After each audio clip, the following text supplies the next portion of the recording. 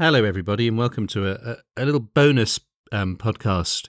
Just going to read something about teaching from Nicolai Demidov's book, published sort of as a volume by Andrei Malayev Bubble. Nicolai Demidov, Becoming an Actor Creator. It's a wonderful book, and this podcast goes with an interview I did with Andrzej Bijurek, who's an Australian, Polish, British, I'm not sure whether he'd think of himself as British, acting teacher of the Demidov technique. We talk about it there, but I thought it might be nice to have a listen to some of Nicolai Demidov's words themselves. He started developing his sort of core practice, his foundational etudes 100 years ago.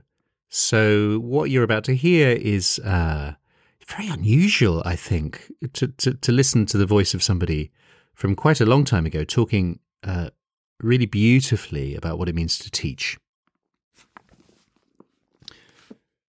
So this is Nicolai Demidov, Some Thoughts on Pedagogy. Begins with this concept of tactics. One of the actor's chief weaknesses is his lack of self-trust. He dismisses his small, mundane, everyday manifestations as unworthy and unsuitable. After all, he thinks, the stage is the stage. Hundreds, even thousands of eyes are looking at me. How could I possibly keep their interest if what I do before them is not done well and is inarticulate? Moreover, how could I keep their attention if I were to do nothing? So, the actor bends over backwards, works hard, spurs himself, and rushes. As he starts rushing, he simply jumps over his truth, over his life, and lands in a pile of lies and play acting. It's brilliant stuff, isn't it? A wonderful image that he jumps over his truth, over his life, and lands in a pile of lies and play acting.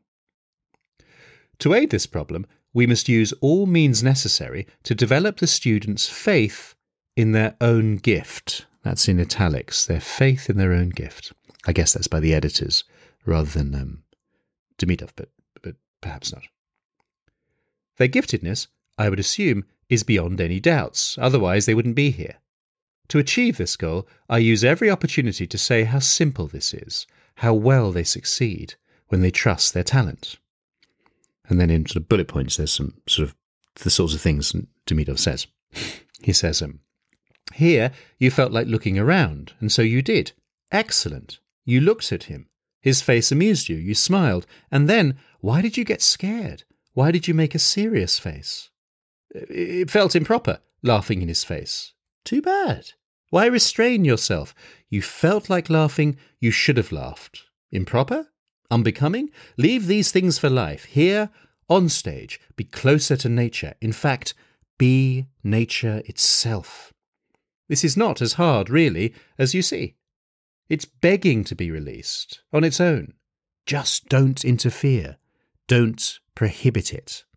Love this. This is cool. This is, we're back in Russia being taught by Nicolai Demidov. How shall we deal, however, with a student's obvious weaknesses? For the most part, avoid any word, any gesture that could betray that you see them.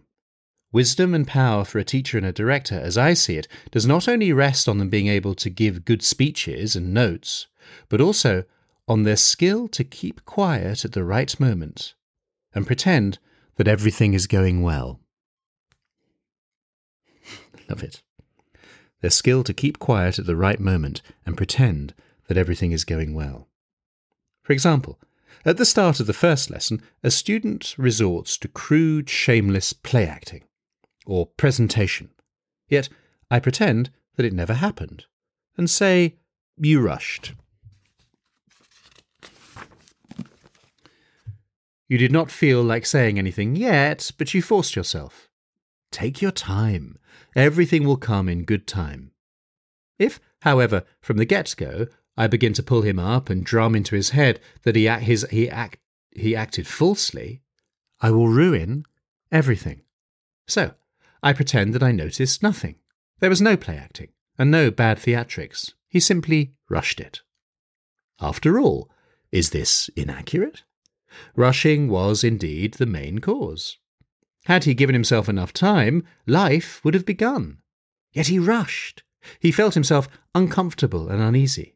As a result, and covered it up, by making himself do something, by resorting to depicting, play acting.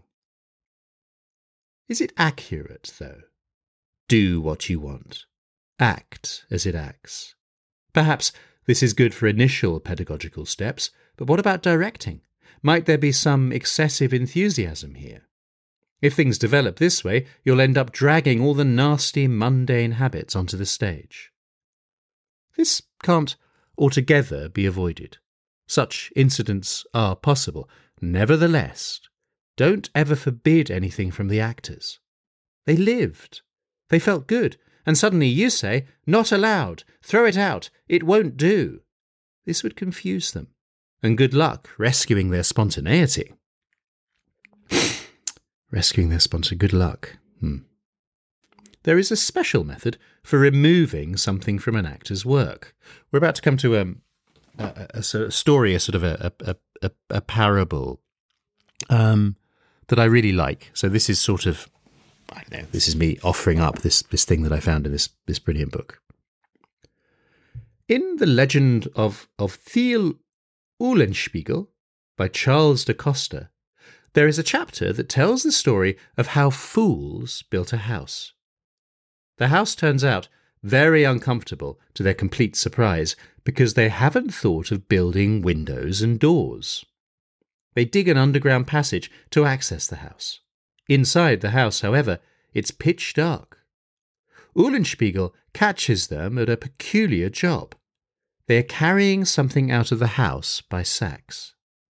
As it turned out, they decided to take all the darkness out of the house. They would fill a sack with it, tie up the sack so the darkness does not escape, carry it far off from the house and shake it out on the ground. They worked on this all day long, but for some reason they didn't get anywhere. Eulenspiegel came to their rescue. He brought in a candle, and the darkness disappeared on its own. The same is true of an actor. Removing darkness, you can't do this, you can't do that, will amount to nothing. A new darkness will come in the place of old one, even more impenetrable. And then in italics, he says, one must bring in a candle. I'm wishing now, I'm going to write that down somewhere. I think that's going to be my sort of hopeful dream for the new term for teaching. One must bring in a candle. I really like that and that story. Thank you. Nicolai, Demidov and Andrei Malayev, Bubble, and Margarita Laskina, who gets mentioned, it was Andrei and Margarita who translated Demidov's book and sort of compiled it to. They get a mention in the podcast. Andrei talks about the process a little, but that's wonderful. One must bring in a candle. Thank you. Oops. It is anti-pedagogical, pulling up actors, forbidding them all kinds of inappropriate poses and movements. It accomplishes nothing. I'm not saying, by the way, that I agree with this. I didn't write this. I think I might agree with it. I certainly think it's provocative and useful. But just to be clear, if anyone is listening to this and feeling attacked or that they disagree, of course that's quite right. It's just a thought, a provocation, if you like. I think Nicolai Demidov enjoyed being provocative, perhaps. Although he clearly completely believes in what he's saying. Remind the actors instead what and who surrounds them in a given scene, how this surrounding obligates them to behave. These circumstances, on their own, would draw the actors towards the appropriate behaviour. From this point on, an actor just needs to get used to the new in order for it to take root. That is all. In short, the actors are given full freedom of action in those circumstances offered by the author, in our case by the teacher. However, they are not given freedom to restructure these very circumstances according to their taste. There is nothing unnatural in it. On the contrary, it's quite familiar. Just as it happens in life. In life, circumstances are always given. If it is daytime and the sun is beating down, a normal person won't behave as they would on a frosty winter night. Therefore, in addition to pedagogical and directorial technique, there also exists pedagogical and directorial tactics. As is often the case, a director deprived of any knowledge or technique, but rewarded with the gift of tactical instinct, produces a near miraculous effect on an actor instinctively. The opposite is also true. Directors armed with knowledge of the directing technique dislocate and murder an actor simply because they don't even suspect of the existence of such silly things as tactics. This is sort of the bit I wanted to get to. For me, tactics are the heart of pedagogy. The future of the School of Theatre lies in complete and harmonious combination of the technique, meaning psychological or psychic technique, as you would say it in Russian, and tactics. Timely support, timely indication of a spark of truth that flickers in an actor. This is just a flicker of truth, and it dies almost before it's born. Yet the soul of the embarrassed actor must be pointed toward it. His soul must be moved to recall it and sense it. His soul must be moved to light up inwardly from the very memory. It was just there, just flashed by. Even if it vanished, even if I failed to grab onto it in time, it's all right. It will come in due time. It was there once. This means it is there, and it will come back. Timely praise, timely help, timely abandonment to the whims of fate, timely correction. It's not as simple as it seems. There is much work to be done yet to develop this section of pedagogy. It's not as simple as it seems, I agree. It's tricky. As for those teachers deprived of the tactical scent, it would do them good to consider the incredible restraint, patience, and tactical sense of a mother. The cause of these qualities is simple. Love. Love gives them sensitivity. It gives them patience, wisdom, and the power of authority. Obviously, Nicolai Demidov had a great mum, but we take his point. And then he says this wonderful thing, I think. You must fall in love with the actors, not in theory, but for real. To fall in love with them and fight. Fight them for their talent, their artistic conscience, and their human grasp. Brilliant. The next heading is patience and responsibility. There's not much more of this chapter. I hope it's useful to you. Every once in a while, you get a difficult student. In the absence of sufficient experience, you are sure to make mistakes. At first glance, this student does everything you ask of him, tries to do his best. Seemingly, he gives in more boldly than everyone else, but he is dodging. He does not want to dodge, and yet he is dodging, giving in exclusively to the peripheral while artfully travelling over everything internal, deeply psychological. You think you've unlocked him, while in reality he's receded even deeper into his shell. Don't even think of getting into an argument with him about this. Even if you win the argument, it will do little good. Keep silent and watch. Take your time. He cannot but get caught. One day he will be visited by a strong, definitive emotion, anger, indignation, or the opposite, joy, affection. He'll get emotional, and then he will dodge to the side. He will jump into his would-be freedom and begin to yell, stamp his feet or hug someone, grabbing his partner's hands. This is the time when you can't let him escape. Use this chance. However, don't scare him off. Be a tactician. Did he progress in comparison with his first days of training? Yes, he did. Did he loosen up at least a bit? Yes, again. So, tell him just that. You've gone through the first and most difficult stage. You've gained courage. You've lost your inhibitions. Now, let's move on to the next equally important stage. Now it's easy. Let's recall how things went. Evidently, the text and impression you received from your partner nudged you to turn this etude into a farewell of two people who are intimately close. The participants have long outgrown their youthful years. The two of you sat at the table. She got up and said, "Well, I must go." Trying to compose yourself, you asked, "So, we won't see each other again?" She looked away and whispered, "We won't." You looked.